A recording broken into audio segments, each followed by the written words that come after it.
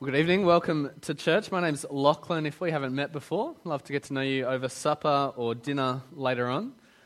If I seem a bit flatter than normal tonight, it's because I have no caffeine in my veins. I haven't been drinking coffee for 7 days now. So we'll get through tonight. Yeah, I'm glad someone's happy about that. I'm not feeling too happy myself, but we'll get there. We're going to start off tonight with a phrase that I think will be familiar to most, if not all of us. A phrase that I'm sure you've heard yourself. You might have even used this to counsel a friend before, quoted this to a friend of yours.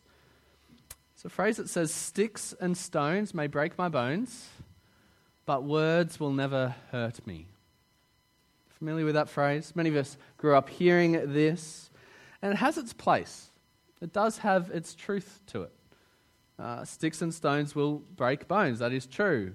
And words, well, will they hurt me? Well, it's got its place and its truth, and we'll come back to that later on tonight. I want to recognize at the outset that this statement is patently false. Words do cause pain, don't they? Words can cause quite lasting pain. There is power in words. As we come tonight to God's Word, we're going to be looking at God's wisdom on words. And Proverbs 18 verse 21 puts it this way: "Life and death are in the power of the tongue. Those who love it will eat its fruit." Life and death in the power of the tongue. That's true, isn't it? Life and death here, we're not talking about that binary reality of either I'm alive or I'm dead. But he's viewing life and death on a spectrum. Vitality, we might call it. Energy, liveliness. Words can build you up. They can energize you. Words can motivate you to do things that are beyond what you thought was possible for yourself. That's why we love the great speechwriters of history. You might not be there yet, but my dad, getting a bit on in his years, he loves reading books of speeches and seeing some of these great speeches of history that mobilized nations, got people doing things together, united people together, because words have power. Now, other words, though, can cut the feet right out from under you. They can take away any motivation you had. They can deflate you. Words stir up arguments, hatred, ignorance. Life and death are in the power of the tongue. When we get to James in the New Testament, he puts it in even starker terms. The tongue is a fire, says James. The tongue, a world of unrighteousness, is placed among the parts of our bodies. It pollutes the whole body, sets the course of life on fire, and is set on fire by hell. That's pretty sharp, isn't it? But I'm sure you know the truth that he's speaking of there. I'm sure you've been on the receiving end of hurtful words before.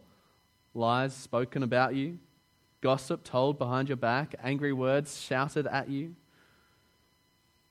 And I'm sure as well that you've dished out some words before that you wish you could just take back. As soon as they're out of your mouth, you're like, where did that come from? Can I just suck those back in? We've all gotten ourselves into trouble with our words. And sometimes that's in person, sometimes it's online. My hope and prayer is that tonight, as we hear God's wisdom on the use of our words, we'd have transformed hearts so that we speak life, not death. I'm going to pray that for us now. Let's pray. Father, as we come before you tonight, we praise you as the God who is all wise. You know all things, you've created all things. Help us to be humble tonight as we come to your word, to not think that we know better than you. To not think that in our limited knowledge we've come up with a better understanding of your world than you know. And so help us tonight to trust you. Please give us your wisdom. We ask that with confidence. You've promised to give wisdom to those who ask. So please tonight make us wise people. Help us to be a people who wield our words wisely, bringing life rather than death with the tongues that you have given us. We ask this for your glory and for our joy. Amen. Well, no one likes to be a fool. I hope you don't like to be a fool. It's not a good thing to be. Fools do things that they regret. The fool acts and then has to face the unpleasant consequences for their actions. And so often those are consequences that could have been so easily avoided. That's what makes them foolish. Like if you'd just seen ahead, you could have seen that this would happen. You fool. The good news is that no one has to be a fool. That's the point of Proverbs. A whole book in the Bible. I'm not sure how familiar you guys are with the book of Proverbs. Well worth reading slowly and pondering across. The whole book of Proverbs is about dealing out wisdom for those who would just hear it and apply themselves to understanding. So Proverbs 1 verse 20. Hopefully you've still got your Bibles open there where Ben read for us. If you're in the outlines, you're under the second heading, Wisdom Calls Out. The first words of Proverbs 1 verse 20. Wisdom calls out in the street. She raises her voice in the public squares. She cries out above the commotion. She speaks at the entrance of the city gates. How long, foolish ones, will you love ignorance? How long will you mockers enjoy mocking and you fools hate knowledge? If you respond to my warning, then I will pour out my spirit on you and teach you my words. So wisdom here is not hiding in some corner of darkness, hard to find. Wisdom's out there in the public square, calling out, wanting people to find her, wanting people to become wise. Wisdom wants to be known. If we would just turn and listen. And you notice in these verses, the blockage to wisdom, it's not mental capacity. It's not that the fool lacks the intelligence to somehow become wise. No, the blockage is a moral one, isn't it? The fool loves their ignorance. The scoffer enjoys their scoffing. It's not about how intelligent you are, it's about how willing you are to humbly learn from others. In particular, it's about how willing you are to humbly learn from God. Back in verse 7 of chapter 1, if you cast your eyes just up on the page, we read, "The fear of the Lord is the beginning of knowledge. Fools despise wisdom and discipline." If you want to be a wise person, you have to start with fearing God. You have to be godly to be wise, because the only wisdom by which we can handle everyday matters is the wisdom of the God who created everything. The God who made you and everything around you in this world. Now that's the same God who's sustaining everything and moving this whole creation towards his desired end. He knows what's happening in this world, and so he is the one to learn wisdom from. To not fear God, it's kind of like a character in a picture book, shaking their puny little fist at the illustrator as they try to step out from the book that they're a character in. They're foolish. It doesn't work like that. They've been given a part in the story, and that's the part that we have in this creation, created by God as he moves creation towards his desired end. So the first step of wisdom is to recognize that about yourself, to recognize that you've been created, that you're created being, and to develop a healthy submission to the God who made you. So if you're here tonight and you're not a Christian, welcome. We love that you're here checking things out. I actually think as we work through Proverbs tonight on words, you'll find what you hear to be desirable. I think you'll like what you hear. Because God's wisdom makes sense. It actually fits with the grain of the universe that we live in. God's not out to spoil your fun. I don't know if you've got that perception about God. He actually wants to give you true life. Life lived with God's wisdom will be the best life that you can have. Doesn't mean it's going to be roses and sunshine all the time, but it will fit with the grain of the universe. So listen in and see if you like what you're hearing.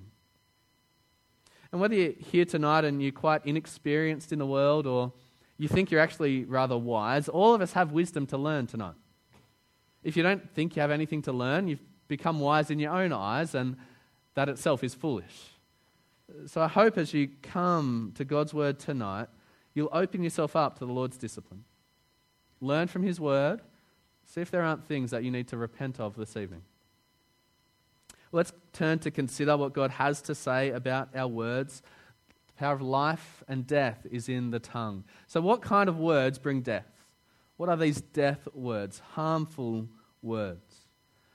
I've got to say there's so much in Proverbs. I've spent the last 2 weeks wrestling across about 120 different sayings related to words and speech and the tongue. And we're not going to cover them all tonight, because no one's ever asked for church to be 4 hours long, so I trust you didn't want it to be that length. But I'm just going to pick up 4 categories of harmful words, many more that we could cover. But as we work through these 4 categories, I want you to consider, have you spoken these kinds of words before? Do you recognize the wisdom that these kinds of words are harmful? Harmful to yourself, harmful to others, harmful to the communities that you're part of. Have those questions in mind as we work through these harmful words. The first one, and really this could be an overarching category covering all the harmful words that Proverbs will speak to. The first category is lies. See, lies are more than just fabrications and stories. Lies are words that don't represent the truth.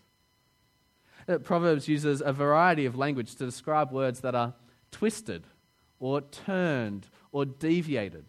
They're not hitting the mark. They're words that don't match up with reality, words that intentionally don't match up with reality. Words spoken by someone who knows what is true but chooses to speak something different. So have a listen to Proverbs 6, verse 16 to 19. Now I should say as we start out here, normally at this point I'll be encouraging you to look at your Bibles to be checking that what I'm saying is what God is saying in His Word. Tonight, if you're going to do that, you'll be flicking a lot. So you're welcome to do that. We're going to jump through a lot of Proverbs. So I recommend instead just following them along on the screen, writing down the references, and chasing them up through the week. It'd be good to continue to ponder the Proverbs that we look at. But have a look now at Proverbs 6, verse 16 to 19. The Lord hates 6 things. In fact, 7 things are detestable to Him. Arrogant eyes, a lying tongue, hands that shed innocent blood, a heart that plots wicked schemes, feet eager to run to evil, a lying witness who gives false testimony, and one who stirs up trouble among brothers. Now that would be worth pondering for some time, wouldn't it? A great list there of 7 things that the Lord hates. Notice though that lying gets repeated twice there. The Lord hates a lying tongue. The Lord detests the lying witness who gives false testimony. I wonder, how often do you think you've lied this past week? We lie all the time. We embellish stories to make ourselves look better than we actually are. We leave bits out of stories that would make us look worse than we think we are. We put status updates on social media, presenting perhaps a facade that's not really the reality of who we are. We lie about others to push ourselves above them. All sorts of lies that we tell as our words don't match up with reality. And God hears all of them and He hates it. God detests every lie that we tell. Come over to Proverbs 10, verse 18. The one who conceals hatred has lying lips. Whoever spreads slander is a fool. In Proverbs 26, verse 23 to 25, smooth lips with an evil heart are like glaze on an earthen vessel. A hateful person disguises himself with his speech and harbors deceit within. When he speaks graciously, don't believe him, for there are 7 detestable things in his heart. That's some things worth pondering. This one's a challenge for us, isn't it? Often we think that we're doing the right thing to conceal our feelings of bitterness, frustration, and hatred towards others. We think, look, I won't let this impact me. I'll just avoid this person that's annoyed me. I'll just keep them out of my life. Of course, we don't tell them why we're avoiding them. No, we can't do that. We don't tell them, we don't help them understand what they've done to annoy us and frustrate us. Instead, we bottle it up. If we see the person, we speak politely to them as if nothing's wrong. We put that glaze over the earthen vessel. But underneath is the deceit. Underneath are the detestable things that we're thinking. We'll walk away from the conversation when we've covered over it with politeness and we'll just bottle it up again. We'll try to deal with it. Sometimes it does go away, but other times that frustration grows, doesn't it? And it turns into slander. See the connection that 10 verse 18 makes between lying and slander? See, slander is when you then talk about the person who has offended you behind their back. You tell others to watch out for them. You cause others to doubt and mistreat this person with the story that you tell. And you often make the story worse to cast this person in the worst possible light as you can. Friends, don't participate in this foolishness. Jesus still tells us that hatred in itself is wrong. So if you get to the point where you're hating someone, you've got more to work out there. You've got to work towards reconciliation. If Jesus loved someone so much that he died for them, what right do you have to hate them? But when frustrations and offenses come, and we're not quite at that point of hatred, we think we might just be able to deal with it. Well, no, concealing the hurt won't actually help. Wisdom would say, go to the person. Not in the heat of the moment when your blood is pumping and your heart rate is just racing. But when your heart's returned to its natural rate, go to them and let them know that they've hurt you. Let them know what you're feeling towards them and work towards reconciliation. That is the wise thing to do. And if you hear a story that sounds like a bit of casual slander, perhaps you're among church and you're hearing some stories going around, someone expressing frustration to you about another person, well, it's great to always ask in that situation, have you spoken to them about that yet? Why are you triangulating me into this situation? Why do I need to know what's happened here? Go and take that up with them. Life's too short to have these offenses and rifts between people. Go and seek reconciliation. And still on this theme of lies, come to Proverbs 19, verse 1. Better a poor person who lives with integrity than someone who has deceitful lips and is a fool. Often throughout Proverbs you'll find these comparisons helping us to know what's better than something else. This one's very striking, as it says that poverty is preferable to falsehood. Let your words say what you mean. And we struggle with this in all sorts of ways. We look to get ahead in life with our falsehoods. We want to be polite, but watch out for that politeness becoming dishonesty. If you're being polite about a person and you're going and laughing about them behind their back, that's foolish. Or perhaps in the workplace, this is a proverb that has a particular place. In the workplace, we want to get ahead so that we don't stay poor, but we earn the bigger bucks so that we can provide for ourselves, provide for our families. And that might lead us to telling lies. Small lies to get ourselves ahead, big lies because of the company that we're working in. God would say you're better off staying poor. The lies will catch up with you in the end. Lying is harmful speech. Any speech that doesn't represent reality, foolish. Now we'll move through the other three kinds of harmful speech a bit quicker. The second kind is gossip. So Proverbs 20, verse 19. The one who reveals secrets is a constant gossip. Avoid someone with a big mouth. Nice simple one, right? Surface level, we get what that says. In Proverbs 26, verse 22, a gossip's words are like choice food that goes down to one's innermost being. So communities, relationships, they're built on trust. And gossip is a great way to undercut trust quickly. If someone has told you something in confidence, keep that confidence. And avoid the people who can't keep secrets. I know there's a time when it's fun to have that friend who sucks at keeping secrets. You laugh with them about it. You know that it's just not their strength. That's funny for a time. Largely, I think it's fun because gossip is tasty. That's Proverbs 26, right? Gossip is juicy. It's like that piece of oily pizza that just slides straight down the esophagus. You love it. You go, it's so easy to eat. It's tasty. Gossip is like that. Doesn't make it good, but Proverbs knows the reality. And so we laugh with the person that can't keep a secret, but they don't make a good friend for long. Be wise. They'll hurt you at some stage by revealing something that you really didn't want revealed. Don't be that gossip yourself. And don't promote gossip by listening to it. The third kind of harmful speech, and we touched on this earlier in lying, but the third kind is slander. So Proverbs 24, verse 28 to 29. Don't testify against your neighbor without cause. Don't deceive with your lips. Don't say, I'll do to him what he did to me. I'll repay the man for what he has done. It's a great way to cause divisions and quarrels and to break up communities. Just start making up stories about people.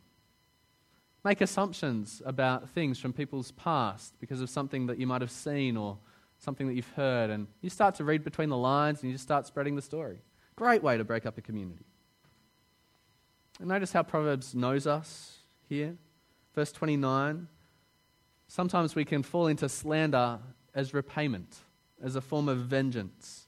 They started a story about me, so I'll start one about them. They did something to me that I didn't like, so I'll get back at them by starting a rumor. That is utter foolishness. It will come back to bite you, and it will cause great harm to people. It will tear apart communities. Stay clear of slander. Now, we could talk about the harmfulness of flattery, the harmfulness of seduction, of boasting, of quarrelsome words, all sorts of things that the Proverbs would warn us against as foolish talk. But the fourth and final kind of harmful word I want to draw to our attention tonight is that of joking. This next proverb has to be one of my favorites. I remember first reading it and laughing out loud. Proverbs 26, verse 18 to 19.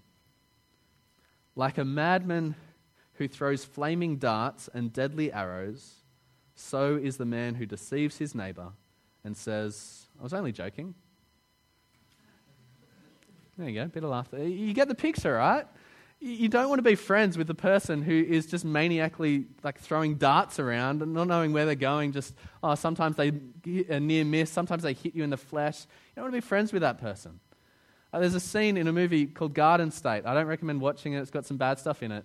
But in Garden State, there's a scene where there's a guy who fires a flaming arrow up into the air, and they're all just kind of looking up, moving around, hoping it doesn't hit them. They're foolish, mad, maniacal. You don't do that stuff. But that's what the Proverbs is saying, is the person who just deceives their neighbor and says, I was only joking. Whose sense of humor is biting and seems to cause pain, and then they try to cover it over and go, no, it's a joke. It's a joke. Is that you? Are you the kind of person who often gets yourself into trouble because of your humor? Have you hurt people because of your jokes? Now, I think I like this proverb because it's one I need to hear and remember often. I have a tendency towards sarcasm, find it very funny, and I've hurt people in the past because of it. It's easy to play the blame game and to say, no, it's their fault. They just need a better sense of humor. They just need to understand that I was joking. But we can't just pass the blame. The blame rests squarely on me. I said the words, it's my fault for hurting them. Because people are different. And to rush around joking all the time, it is just as risky as throwing flaming darts all over the place. You're going to hit someone sometime. Sometimes jokes can build trust as you laugh together. You've got to recognize that there is a place for humor. But other times, jokes cause pain. And generally over time, the jokes move from laughter to pain as someone takes things that one step too far. So if this is you, if you're the person who's causing pain by your jokes, hear the wisdom of Proverbs. Watch your words. And perhaps you hear yourself in some of those other kinds of harmful speech, the lying, the gossiping, the slandering. Or perhaps your tendency is more towards the harmful speech of angry name-calling, of shouting abuse. Words have the power of death. All these kinds of words can cut the feet right out from under people, causing them to retreat into isolation, taking away their motivation to live. Words that can devastate communities, fracturing relationships, breaking trust. Don't be a fool. Avoid all these kinds of speech. So we've covered the negative side of the harmful words, things to avoid, but Proverbs doesn't just stop there. It helps us know what to replace those words with. What are the helpful words that we should be speaking? What are the words that bring life?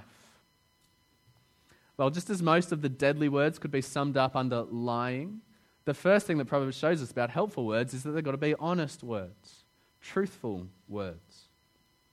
Proverbs 12 verse 19 assures us, truthful lips endure forever, but a lying tongue only a moment. There is a reason that wisdom comes with age. It's because age puts lots of things into perspective. That's what this proverb's picking up on. You know how as you get older, I know not many of you have gotten too much older yet, but time will come, and I'm sure you're already experiencing this. As you get older, the years seem to get shorter. You're like, is it really already September? Like Christmas just around the corner? Where did this year go? Time moves quicker because the year becomes a smaller proportion of the life that you've lived so far. With age comes perspective as you see more of life go past. So the inexperienced person may see the short-term benefit that comes from telling a lie. But the person that's lived a bit longer, the older and wiser person, has seen liars come and go, has seen lies be found out and lives ruined. The older, wiser person has seen that in the long run, only honesty truly benefits you. The lying tongue won't last. If you've been telling lies, I'm sure there's an element of you that lives in fear all the time of being found out. Man, there's a great freedom when you speak honestly, and you don't have to fear that anymore. You don't have to fear people finding out who the real you is because you've just presented that up front. Honesty is liberating, and truthful lips will endure forever. Or consider another proverb, 24 verse 26. This is another one of my favorites. He who gives an honest answer gives a kiss on the lips. If you haven't experienced a kiss on the lips yet, they're pleasant. They're a nice thing. That's the point of this proverb. Honesty is pleasant. It builds trust. It shows a transparency, a vulnerability, all of which builds relationships. To speak honestly is pleasant to the person that you speak to. Again, Proverbs 28, verse 23. One who rebukes a person will later find more favor than one who flatters with his tongue. Have you ever gotten home from work or home from doing the shopping and you've looked in the mirror and you've got a big bit of green spinach covering your whole front tooth? And you're like, but I saw friends today. They didn't tell me anything. Jerks. Like, why would they not tell me that I had this big bit of food stuck in my teeth? And how much more so when people flatter you and don't pull you up on some character fault? This proverb here picks up that reality that we actually like being rebuked. The truth is helpful. We want to be told that there's food in our teeth. We want to be told if we're making a fool of ourselves. We want to know if we've got some glaring character fault that we can't see. Flattery, useless. It's not going to help. Helpful words are honest words, even when that honesty might be a rebuke. There's a difference between a positive rebuke and an angry rebuke. The positive rebuke is aimed towards helping the person that you rebuke. It's not about you feeling better about yourself because you don't struggle in that area. It's not about you taking out your anger by showing the person in one sitting all the things that are wrong with them. That's the angry rebuke. The positive rebuke is aimed in love towards helping this person see the bit of spinach in their tooth. Be that kind of friend. So I think we have to put alongside truthful a second kind of characteristic of these helpful words. They're truthful, but they're also loving. Proverbs 12, verse 25. Anxiety in a person's heart weighs it down, but a good word cheers it up. In Proverbs 15, verse 1.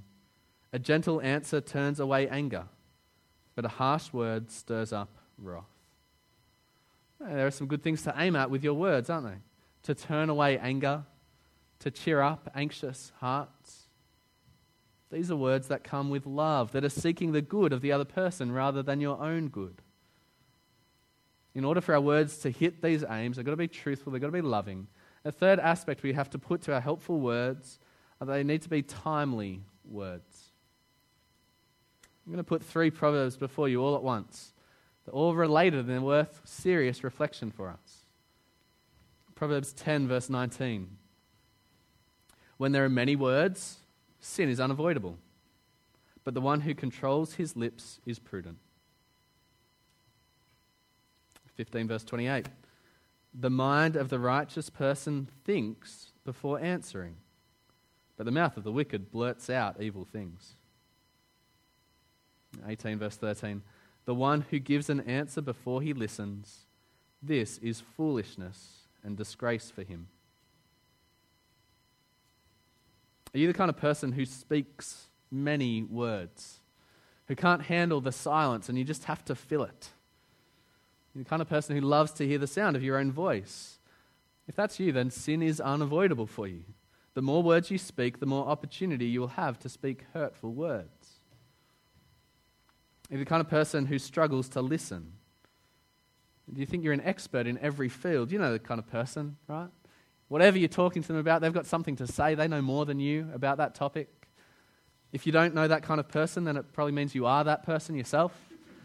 You haven't given others time to speak in conversations because you just have to speak over the top of them and help them understand your great knowledge about this.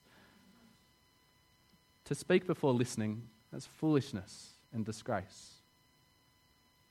One of my teachers, he was a trained social worker before he became a pastor. He used to say that if he had an hour with a person, kind of a regular time slot for pastors to meet with people, you'd often have hour-long meetings with people. He would say if he had an hour with a person, he wants to listen for 55 minutes. So in the 5 minutes that he says something, it's hitting the mark. That he's understood what the person is actually struggling with. That his words can actually be helpful. If you want to speak helpful rather than hurtful words, become a good listener. It is a skill that you can develop. Maybe try it over dinner tonight. See how many questions you can ask with genuine interest in the other person before you have to speak too much. If everyone's doing that, dinner might be a bit awkward, just question after, but I'm sure we'll figure it out. Try to be a good listener. And as you listen, don't just be waiting for your next opportunity to speak. That's how some people treat conversations, They're just waiting for the silence because they know, all right, now I can talk again. They haven't actually been listening to what the other person's saying. They're not engaging with it and moving the conversation forward. Don't be that person. Listen. Take an interest in the people that you're speaking with. Helpful words are timely words that are spoken from understanding and thoughtful reflection. Words that have passed through a filter between the brain and the mouth. Words that have been weighed and considered and aimed at loving a person with the truth.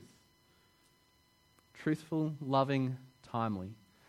We could almost sum up Proverbs on words with a phrase from Dr. Seuss. There is some wisdom in Dr. Seuss. So I think he stole it from Alice in Wonderland, though. Say what you mean what you say. And I think I'd add to that from what we've just seen about timely words. Say what you mean what you say, and don't say too much. Don't say everything that you think you need to say. The power of life and death is in the tongue. I want to say briefly, though, that there is a limit to the power of words.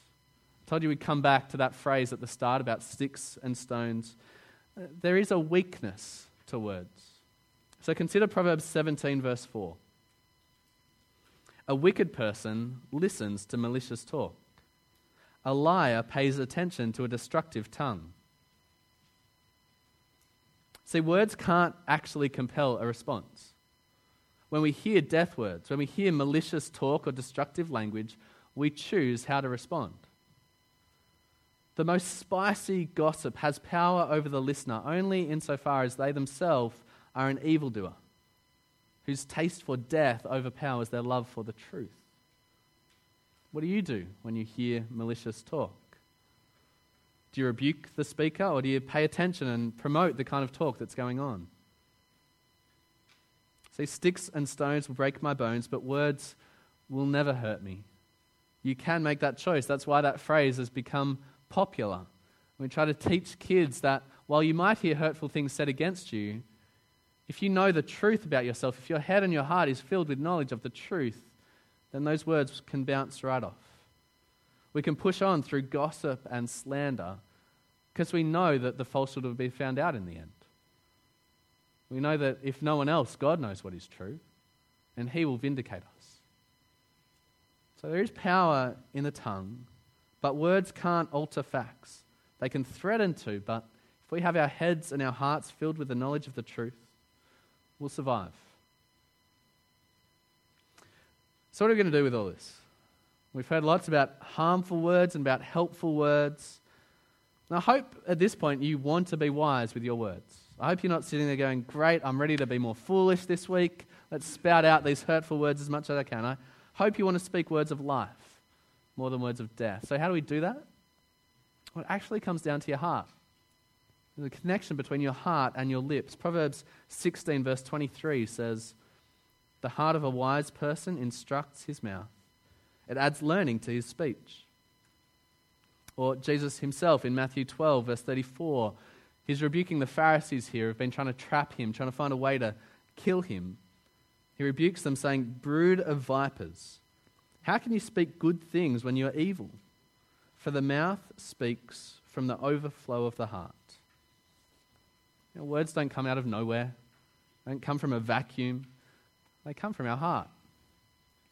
A critical heart will lead to a critical tongue. A self-righteous heart will produce a judgmental tongue. A bitter heart will lead to a sharp tongue. An ungrateful heart will lead to a grumbling tongue. But if your heart's loving, then you'll have a gracious tongue. A faithful heart will produce a truthful tongue. A peaceful heart, a reconciling tongue. A trusting heart produces an encouraging tongue. The question is, what's in your heart? If you fill your heart by soaking in the scriptures, meditating on the gospel, if your heart is full of grace, then it will overflow with words of life. Tonight, as we consider this, I can imagine most, if not all of us, have something to repent of in the area of our words. The good news is that Jesus has taken the punishment for your foolishness. He's taken the punishment for the hurt that you have caused to others with your words. In his death on the cross, that punishment has been wiped away. So tonight, repent. Turn from that use of your words. Recognize that it's sinful. Recognize that it's foolish, and turn towards wisdom. Ask God for forgiveness, and God is faithful and just to forgive our sin. But you may also need to ask forgiveness from someone else in the congregation. I've been praying that tonight God would put at least one person, if not more, on your heart who you've said something to that caused some kind of pain, some strife, some division, some disunity. You may have told them lies. You may have gossiped one of their secrets. You may have talked about them behind their back, slandered them. You may have talked over the top of them rather than listen to them. I hope that someone or some people come to mind as you think about the use of your words. And the goal is not that you sit there and feel awful about yourself, but rather that you cling to grace. Your lips have been used to hurt, and now, thanks to the power of the gospel, that God can restore us and change us, you can use your lips to heal.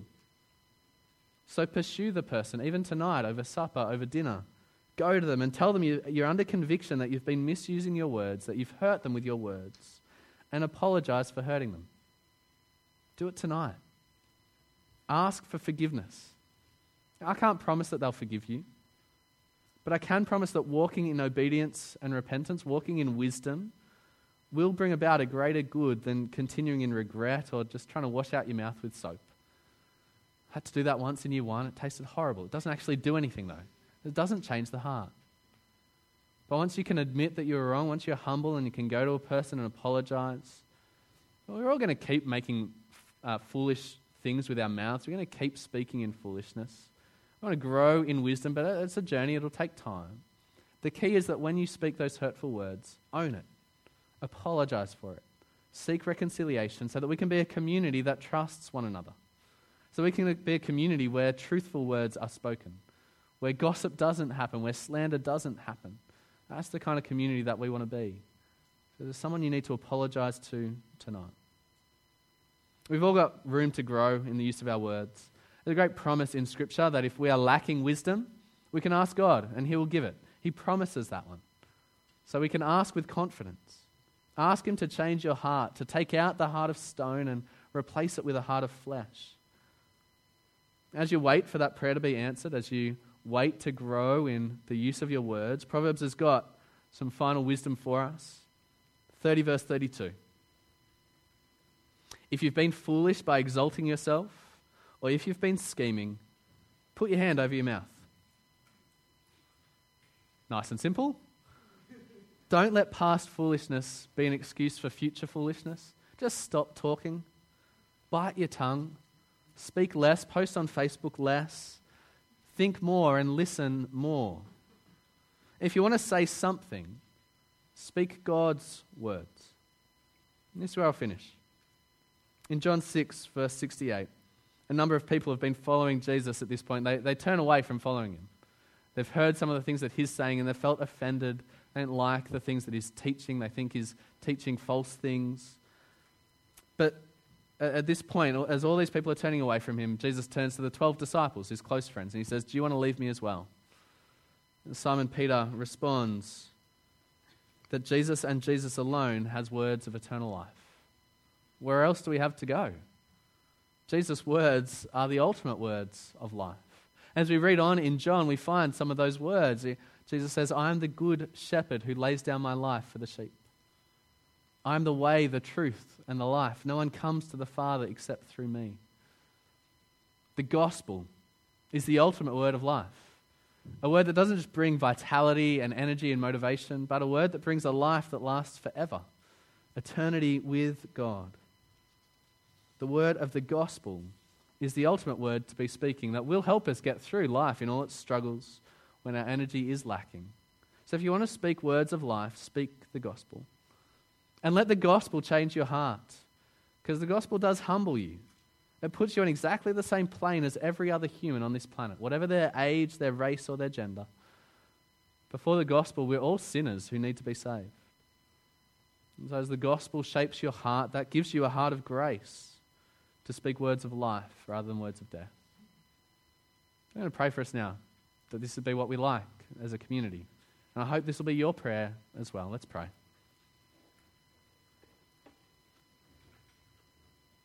Father, thank you that you're honest with us.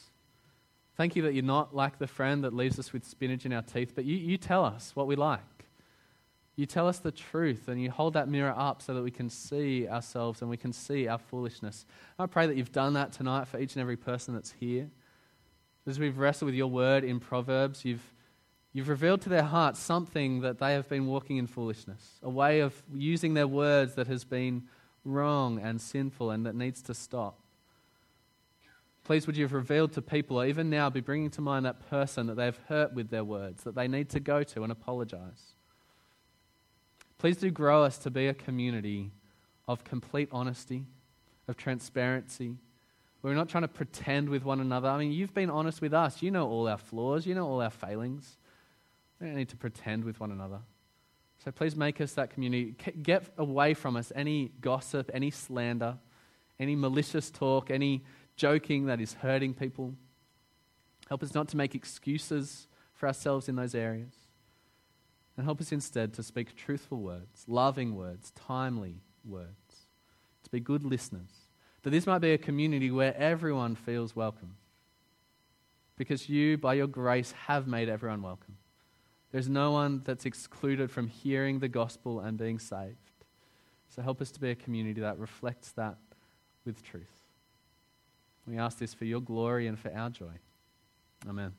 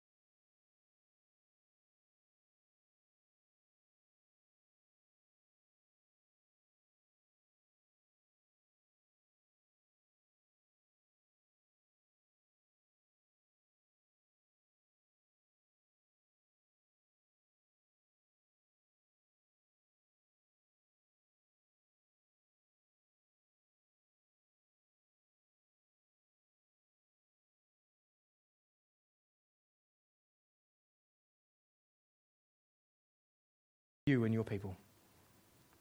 We ask that tonight we would see so clearly where you are taking your world. And people are coming to treat Jesus as their King, to trust Him as their Savior, to allow Him to serve us as He has done. We pray that you would help us to repent of all the false motives we have for serving. You'd show us where we're doing it for our own popularity. You'd show us where we're doing it to try and buy attention from you or buy position from you or to pay you back in some way. We confess how pitiful that is when we recognize how much you've given us. We are sorry for the times we don't treat you as we ought. And we are so amazed at the way you treat us, even though we have rejected you. So we pray tonight, as we reflect over these last 5 weeks of hearing from your word, of who we are, that you would shape us into the likeness of your Son. You would send us out into your world as missionaries. You would help us to glorify you with all that we have. That you'd help us to love and care for one another as we serve with the gifts you've given us. Tonight we pray you'd capture us by your Son again, and you'd send us into your world for your glory and for your purpose, we pray. Amen. We're going to celebrate together that reality of who we are in Jesus by sharing together in what we call the Lord's Supper. The Lord's Supper is just a reminder of grape juice and bread that really reminds us of Jesus' body that was broken for us and His blood that was poured out for us. So if you trust in Jesus, or if tonight you're like, I want to trust Jesus, then why don't you take some bread and some grape juice as it gets passed around. Just hold on to it. Don't drink it yet. We're going to sing a song together, reminding us of what Jesus has done and the privilege we have to call God our Father, to reflect on what He's done. Hold on to it. Then after we've sung this song, I'll come back and we'll eat and drink together, and then we'll keep singing. Why don't you stand and remind one another as you sing loudly of the joy that it is to call God our Father.